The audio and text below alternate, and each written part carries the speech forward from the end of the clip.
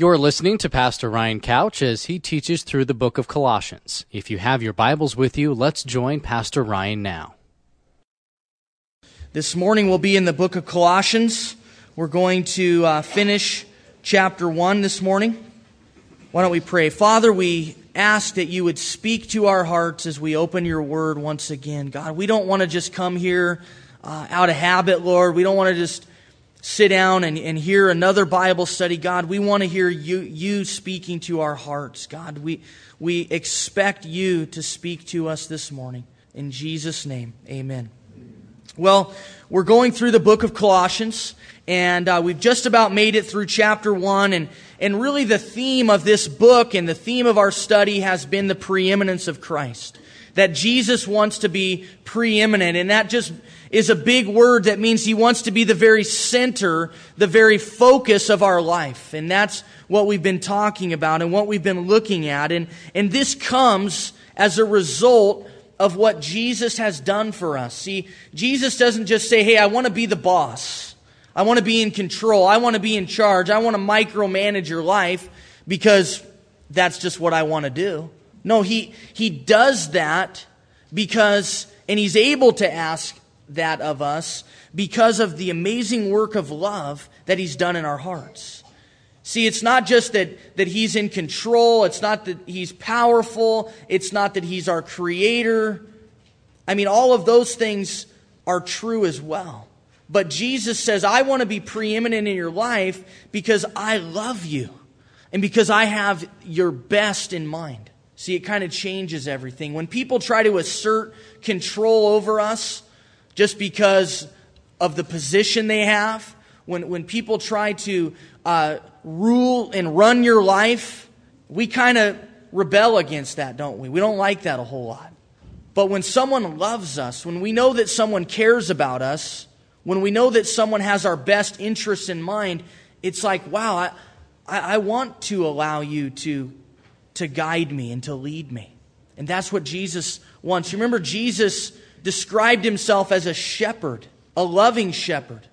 Not as a tyrant, not as a dictator, but as a shepherd. And that's the picture that you should have in mind as you think of Jesus being preeminent, being in control of your life. Not as some harsh taskmaster, not as some grumpy old boss, but as a loving shepherd who's leading and guiding you into green pastures and into still waters. And it's because of this amazing work of love that Jesus has done in our hearts that He says, okay, I want to be preeminent in your life. I want to be the very center and the very focus of your life.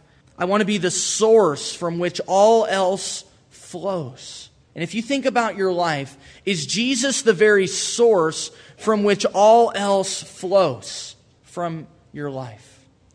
And as we make Him preeminent, as we make Him the center of our life, it's a real beautiful expression of our love for Him. And a real beautiful evidence of this preeminence is service. And that's what we're going to talk about this morning. It's real easy to say, yeah, Jesus is number one. How many times have we heard that? How many times have maybe you said that and it's not true? How many times do we lift our hands to the Lord, which basically means that, I'm surrendered to Him, right? How many times do we sing, I surrender all, or some song like that? How many times do we say to the Lord, Jesus, you're my everything? And yet, in reality, that's not how it's working itself out in our life.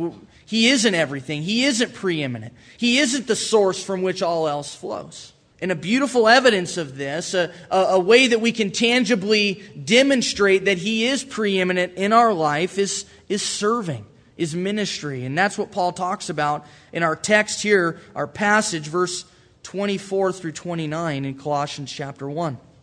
Serving others as Jesus did. You remember what Jesus said in Mark 10:45? Jesus said, I didn't come to be served, but to serve and to give my life a ransom for many. That's not real common today. That's not real common from people that want to be preeminent over you, is it? To serve you, to love you. But that's what Jesus did. Jesus says, I want to be preeminent in your life, but I'm going to do that in a humble fashion. I want to serve you. And in turn, as my children, as people that are making me the center of your life, that will be demonstrated in you serving other people, in you giving your life for others, serving others as Jesus did. And so the first thing that we notice here in our text is found in verse 24, and it's the sacrifice of service.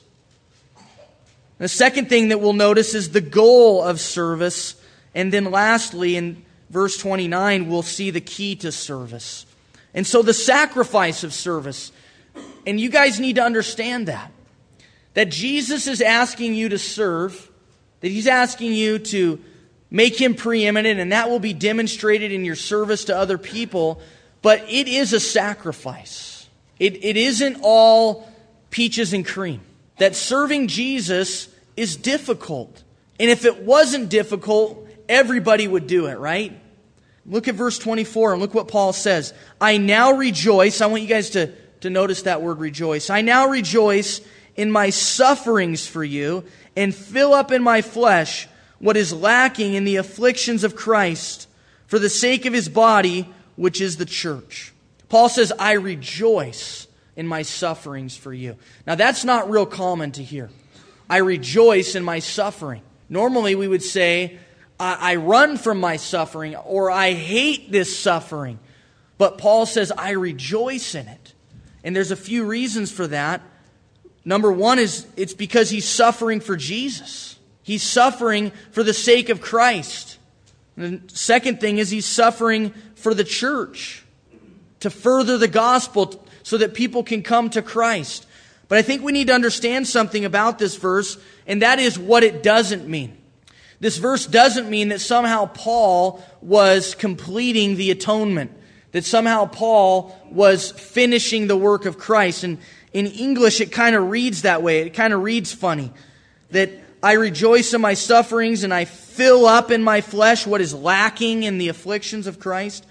And we can't see this as somehow Paul fulfilling the work of Christ. What it is that Paul is carrying forth the ministry of Christ. And what was the ministry of Christ? Well, the ministry of Christ was suffering for the sake of others. And Paul is saying, look, I am carrying that forward. And in reality, I'm giving that to you as people that want to make Jesus preeminent and truly want to die to self and love others and do ministry the proper way. This is how it will happen. By dying to yourself and by suffering possibly. And rejoicing in that suffering. By carrying on the ministry of Christ. That's what this verse means. And the word afflictions here, it doesn't have anything to do with the pain and the anguish and the torture that Jesus went through on the cross for our sin. It's not speaking of His work on the cross. This word afflictions here means pressures and trials and difficulties. And certainly that is a part of ministry. And that's why so often people don't do ministry. It's why we quit ministry. And you guys, when I say ministry, I want you to understand something. That we're not talking about this. That we're not talking about missions necessarily. That we're not talking about only the big stuff. Certainly that's part of it. But so is cleaning the church. So is going to the nursing homes and visiting the elderly. So is sweeping the sidewalk and teaching Sunday school. And all of the things that it takes to run the church, all of the ministries that flow forth from the church, loving people, ministering to people one-on-one, doing things behind the scenes that nobody will ever see. That's all ministry. And it's difficult, and there's suffering, and there's trials involved with that because you step out to serve people, right?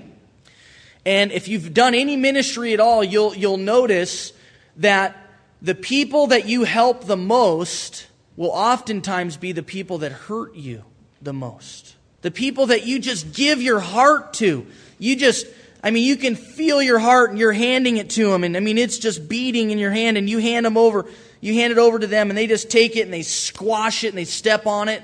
and they talk badly about you, and they say how horrible you are, and they say how you didn't do enough for them, and you're thinking, my gosh, I gave everything.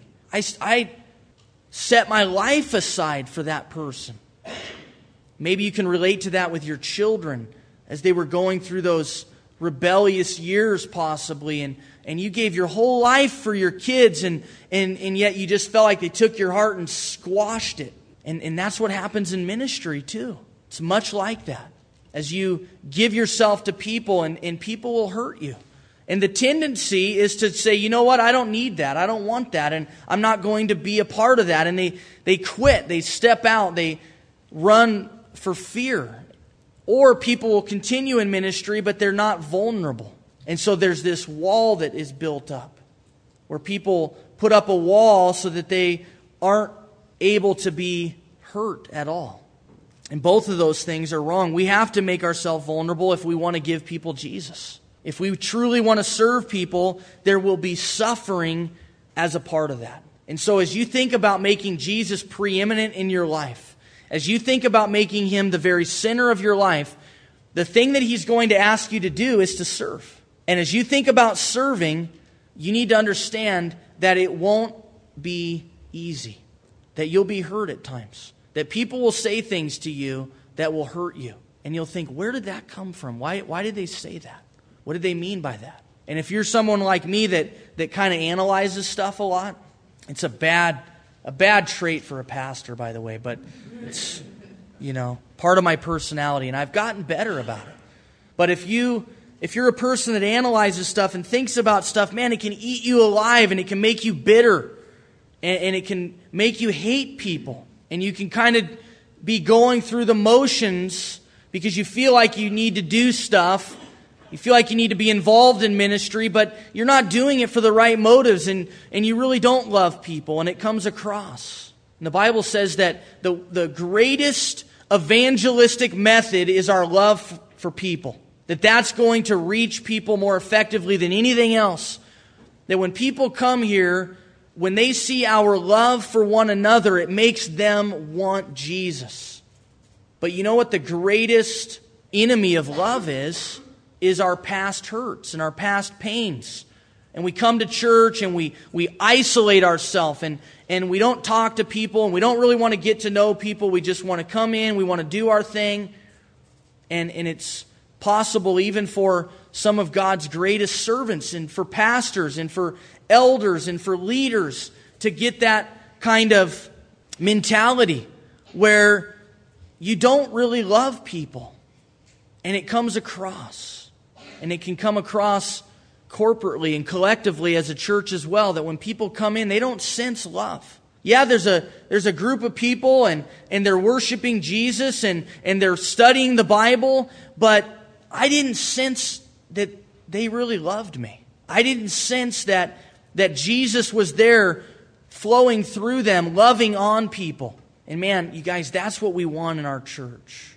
We want love to be flowing out of what we're doing. But when you do that, when you love people and you give your heart to people, you can be hurt. And you probably will be hurt. And there's a sacrifice involved. But Paul said it was worth it because he was sacrificing, he was suffering because of Jesus. He was carrying forth the ministry of Jesus. And if you can think about that, if you can remember Jesus' words, that look, a servant is not greater than his master. If I suffered, you'll suffer. And so when you're hurt, when people stomp on your heart, you have to remember Jesus went through this and far more. And He's asking me to carry on that ministry. And it's not all pain and it's not all suffering either. Man, it's glorious. It's amazing when people get it and you see the fruit of your labor and you see the fruit of your love. Paul could rejoice as he understood that he was entering into the fellowship of Jesus' sufferings. Paul could also rejoice because he was suffering for a cause. See, when you suffer for nothing, that's really a bummer. When you suffer for nothing, that's not so cool. And when people give their lives and when people sacrifice and suffer with really nothing to gain for it, we consider that a waste. But when people give their lives for the protection of others, when people give their lives to bring about an end result, then it's worth it. And when you give your life for the sake of the gospel, when you give your life for the sake of the church, it's worth it. And so when your heart gets stomped on and when you get hurt, you remember, look, I'm doing this so that people can see Jesus. I'm doing this to bless the church, to bless God's people, and there's eternal ramifications, and it's worth it.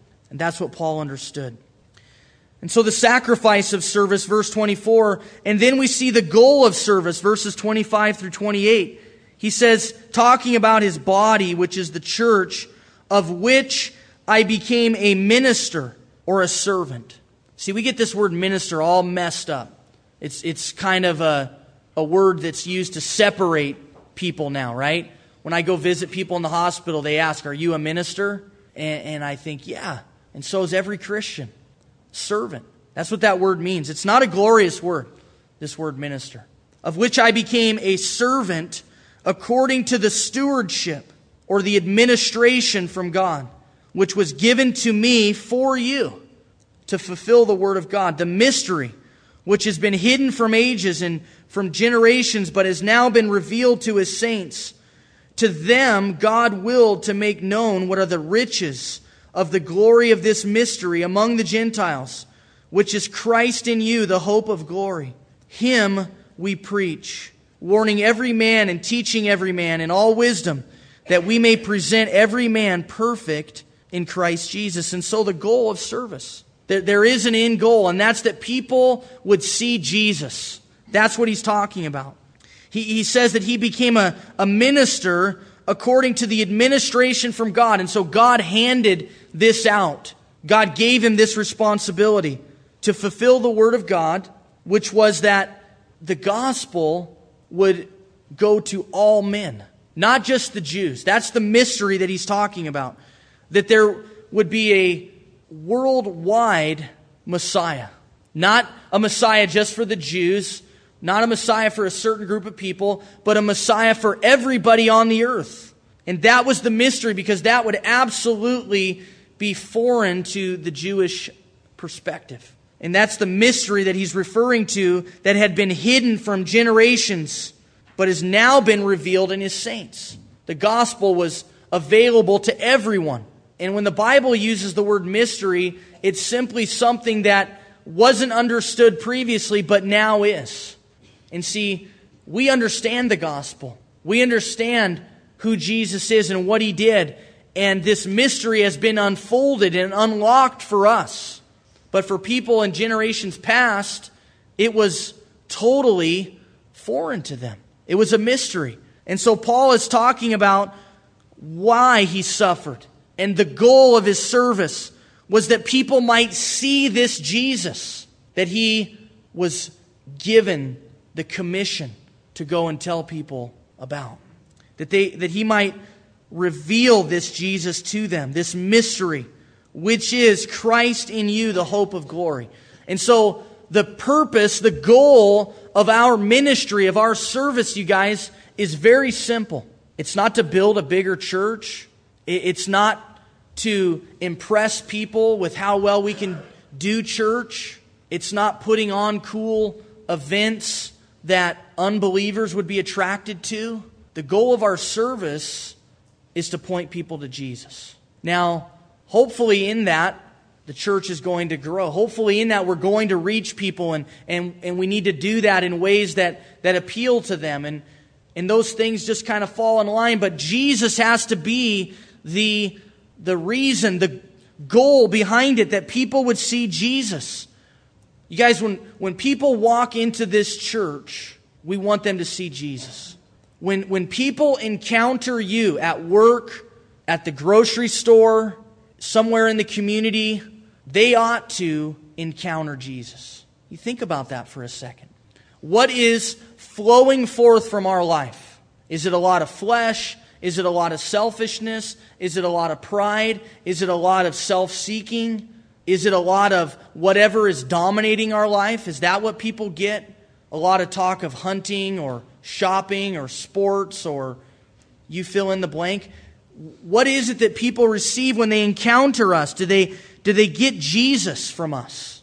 Do they receive His love? Do people walk away going, man, I don't know what that guy's all about, but there's something about him that's attractive. There's something about that woman that I want to have. And see, it's not you. It's Jesus in you, the hope of glory. Christ in you, the hope of glory. See, if you're a believer here this morning, Jesus is in your heart. And is that something that others are aware of? Do they see Jesus in us? Because you guys, when people do, when people see Jesus in us, they'll be attracted to that. And I'm sure that you've all heard messages on, man, you need to go share the gospel. You need to preach. You need to do your part as a witness. We've all heard that, right? And feel guilty and walk away going, oh man, I got to go share the gospel. I got to go tell people about Jesus. And we get tracts and we stuff them in our pockets and we're armed and we're ready to go. And we're going to go attack, and we go out and we share Jesus with the gas station attendant and he flips us off and tells us to go to hell, And we think, well, I'm done.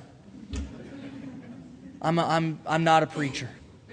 Or we share with somebody at work and now they don't talk to us anymore. Or we share with somebody in our family and now the whole family's against us because we said that so-and-so in the family was not a believer. And don't you know we're all believers in this family?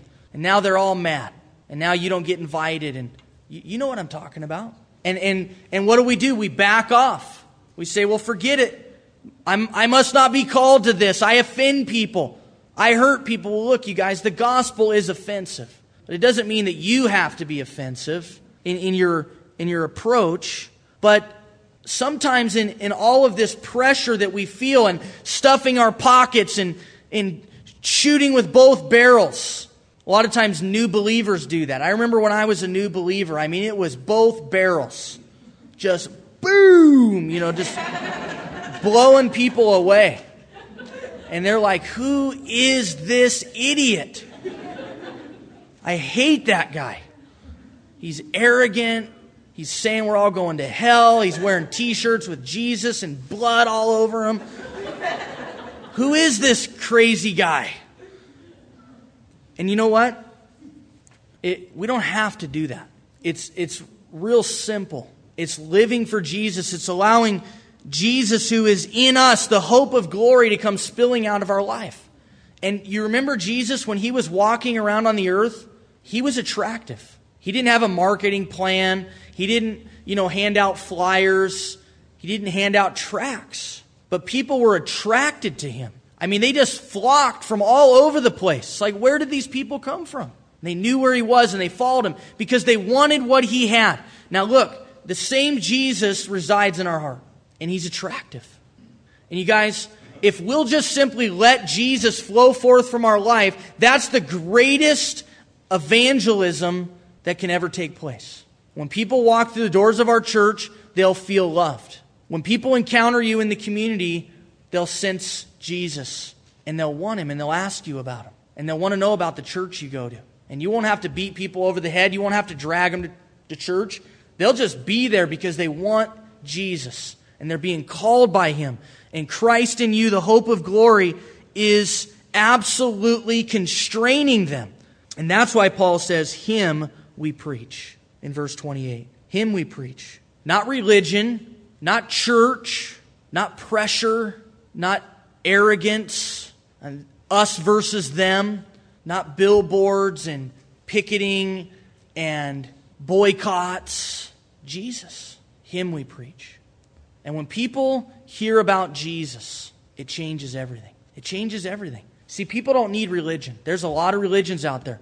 People don't need church. People need Jesus. And hopefully, when they hear about Jesus, then they're going to want to find a church where Jesus is at.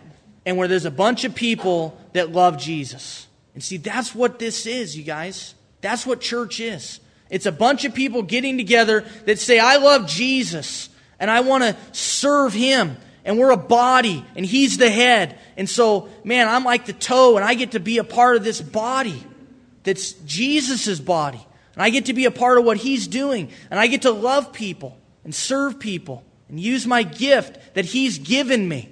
As Paul says here, that it was administered to Him. See, you've been given a gift. And as Peter says in 1 Peter 4:10, whatever gift you have, use it. It's a pretty simple concept.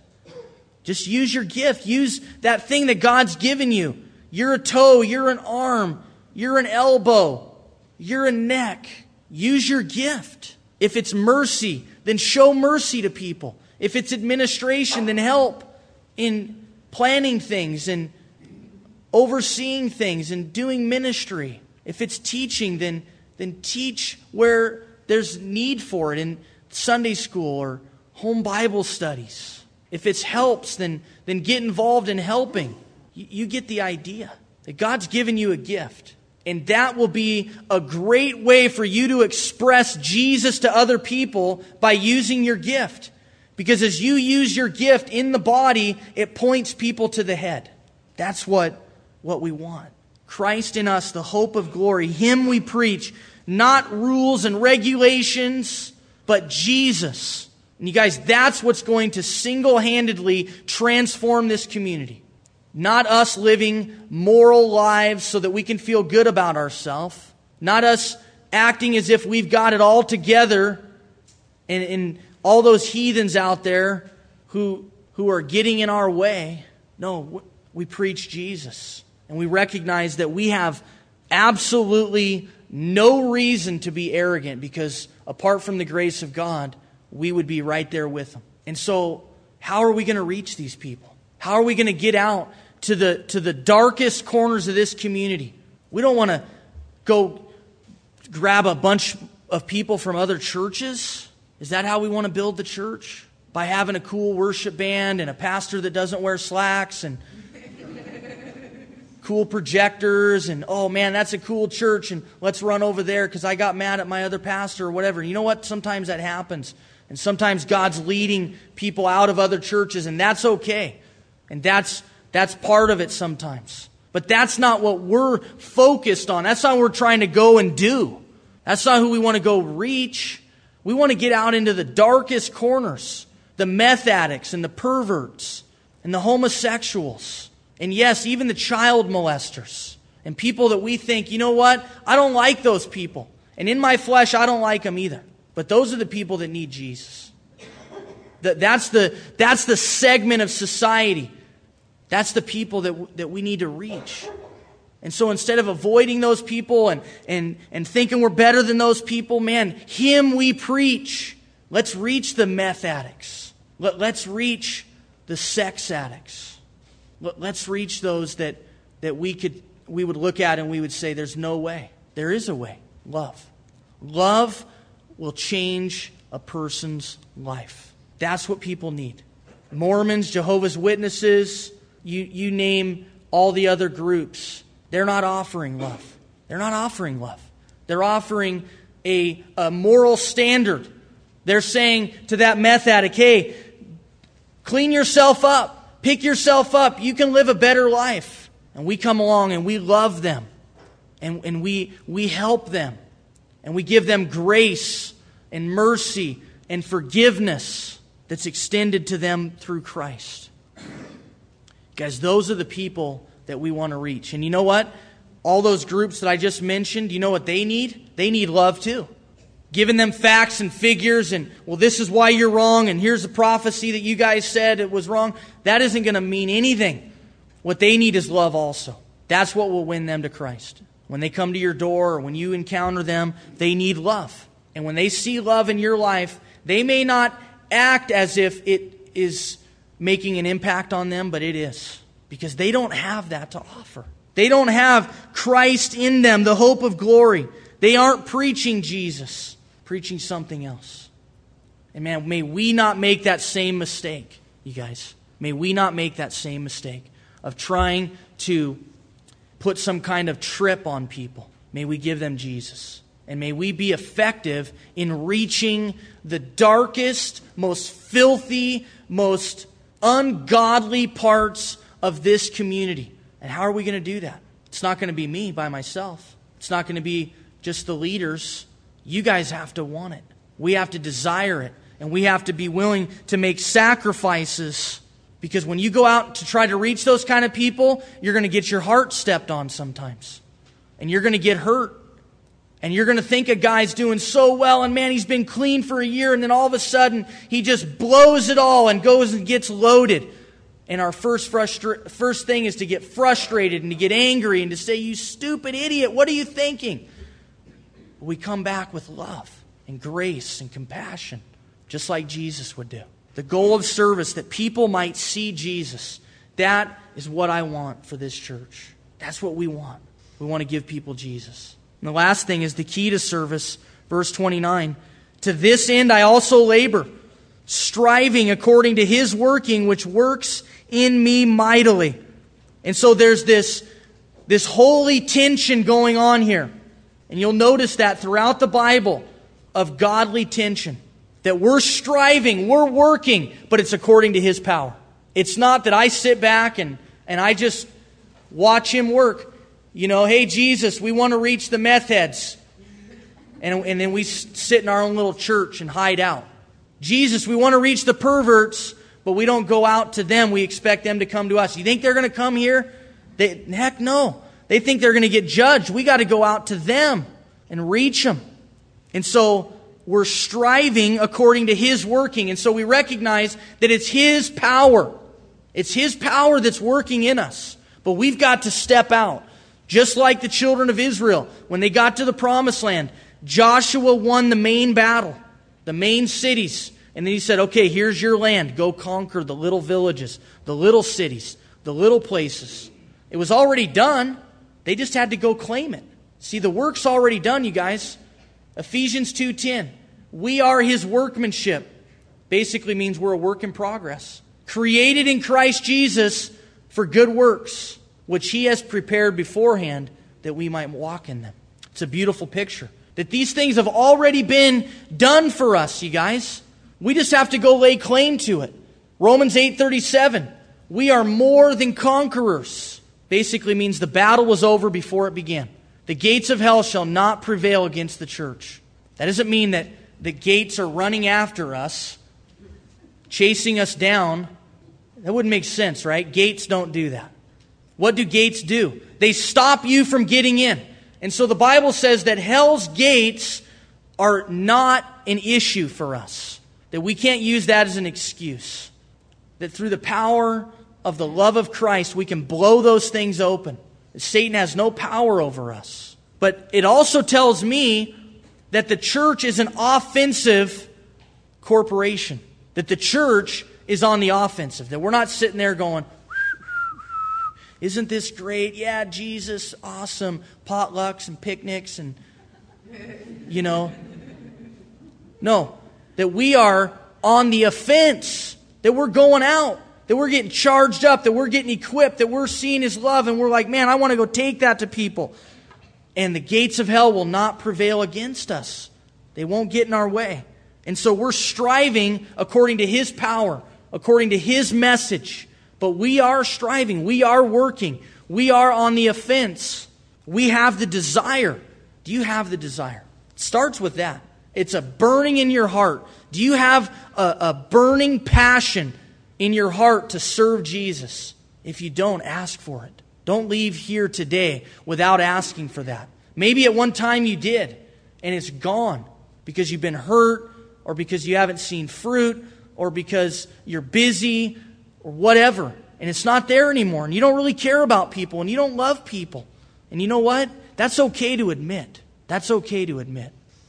Don't be ashamed to admit that. But confess it. And ask Jesus to change your heart. Ask Jesus to grab a hold of your heart and to make you His servant. Do you have the desire? Do you have a heart for people? Are you willing to put forth personal effort and personal sacrifice so that people can receive the Jesus that you have in your heart? Christ in you, the hope of glory. Are you willing to do that? You guys, if we are right where we're at as a church right now, the amount of people we have, we can reach this city. We can reach these people that need Jesus. We don't need to grow. We don't need more money. We don't need a bigger facility. We don't need more parking. We don't need anything but Jesus. And you have Him. And if you're willing to go and take Him to this community, then God can absolutely revolutionize this city right where we're at right now today. Do we want to do that?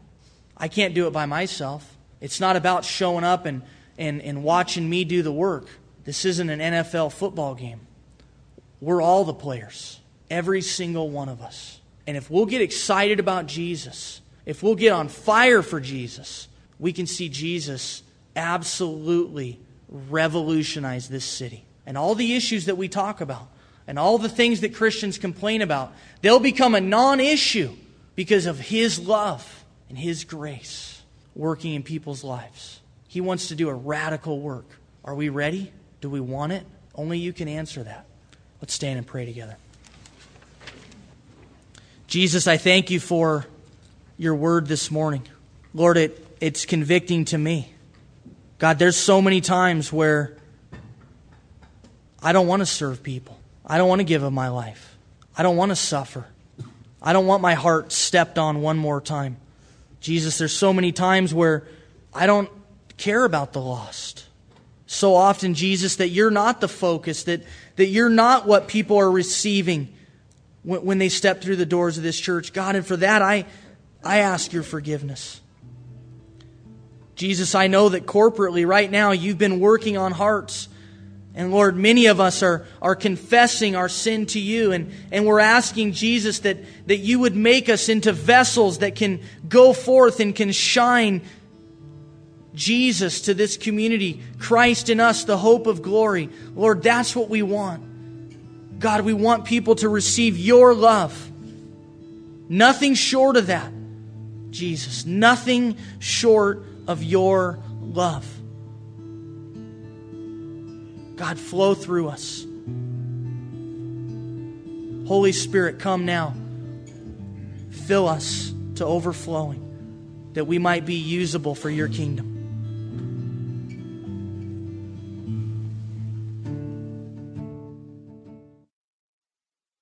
You've been listening to Pastor Ryan Couch of Calvary Chapel, Crook County. For more information, you can write to us at P.O. Box 378, Prineville, Oregon 97754. Thanks for listening, and God bless.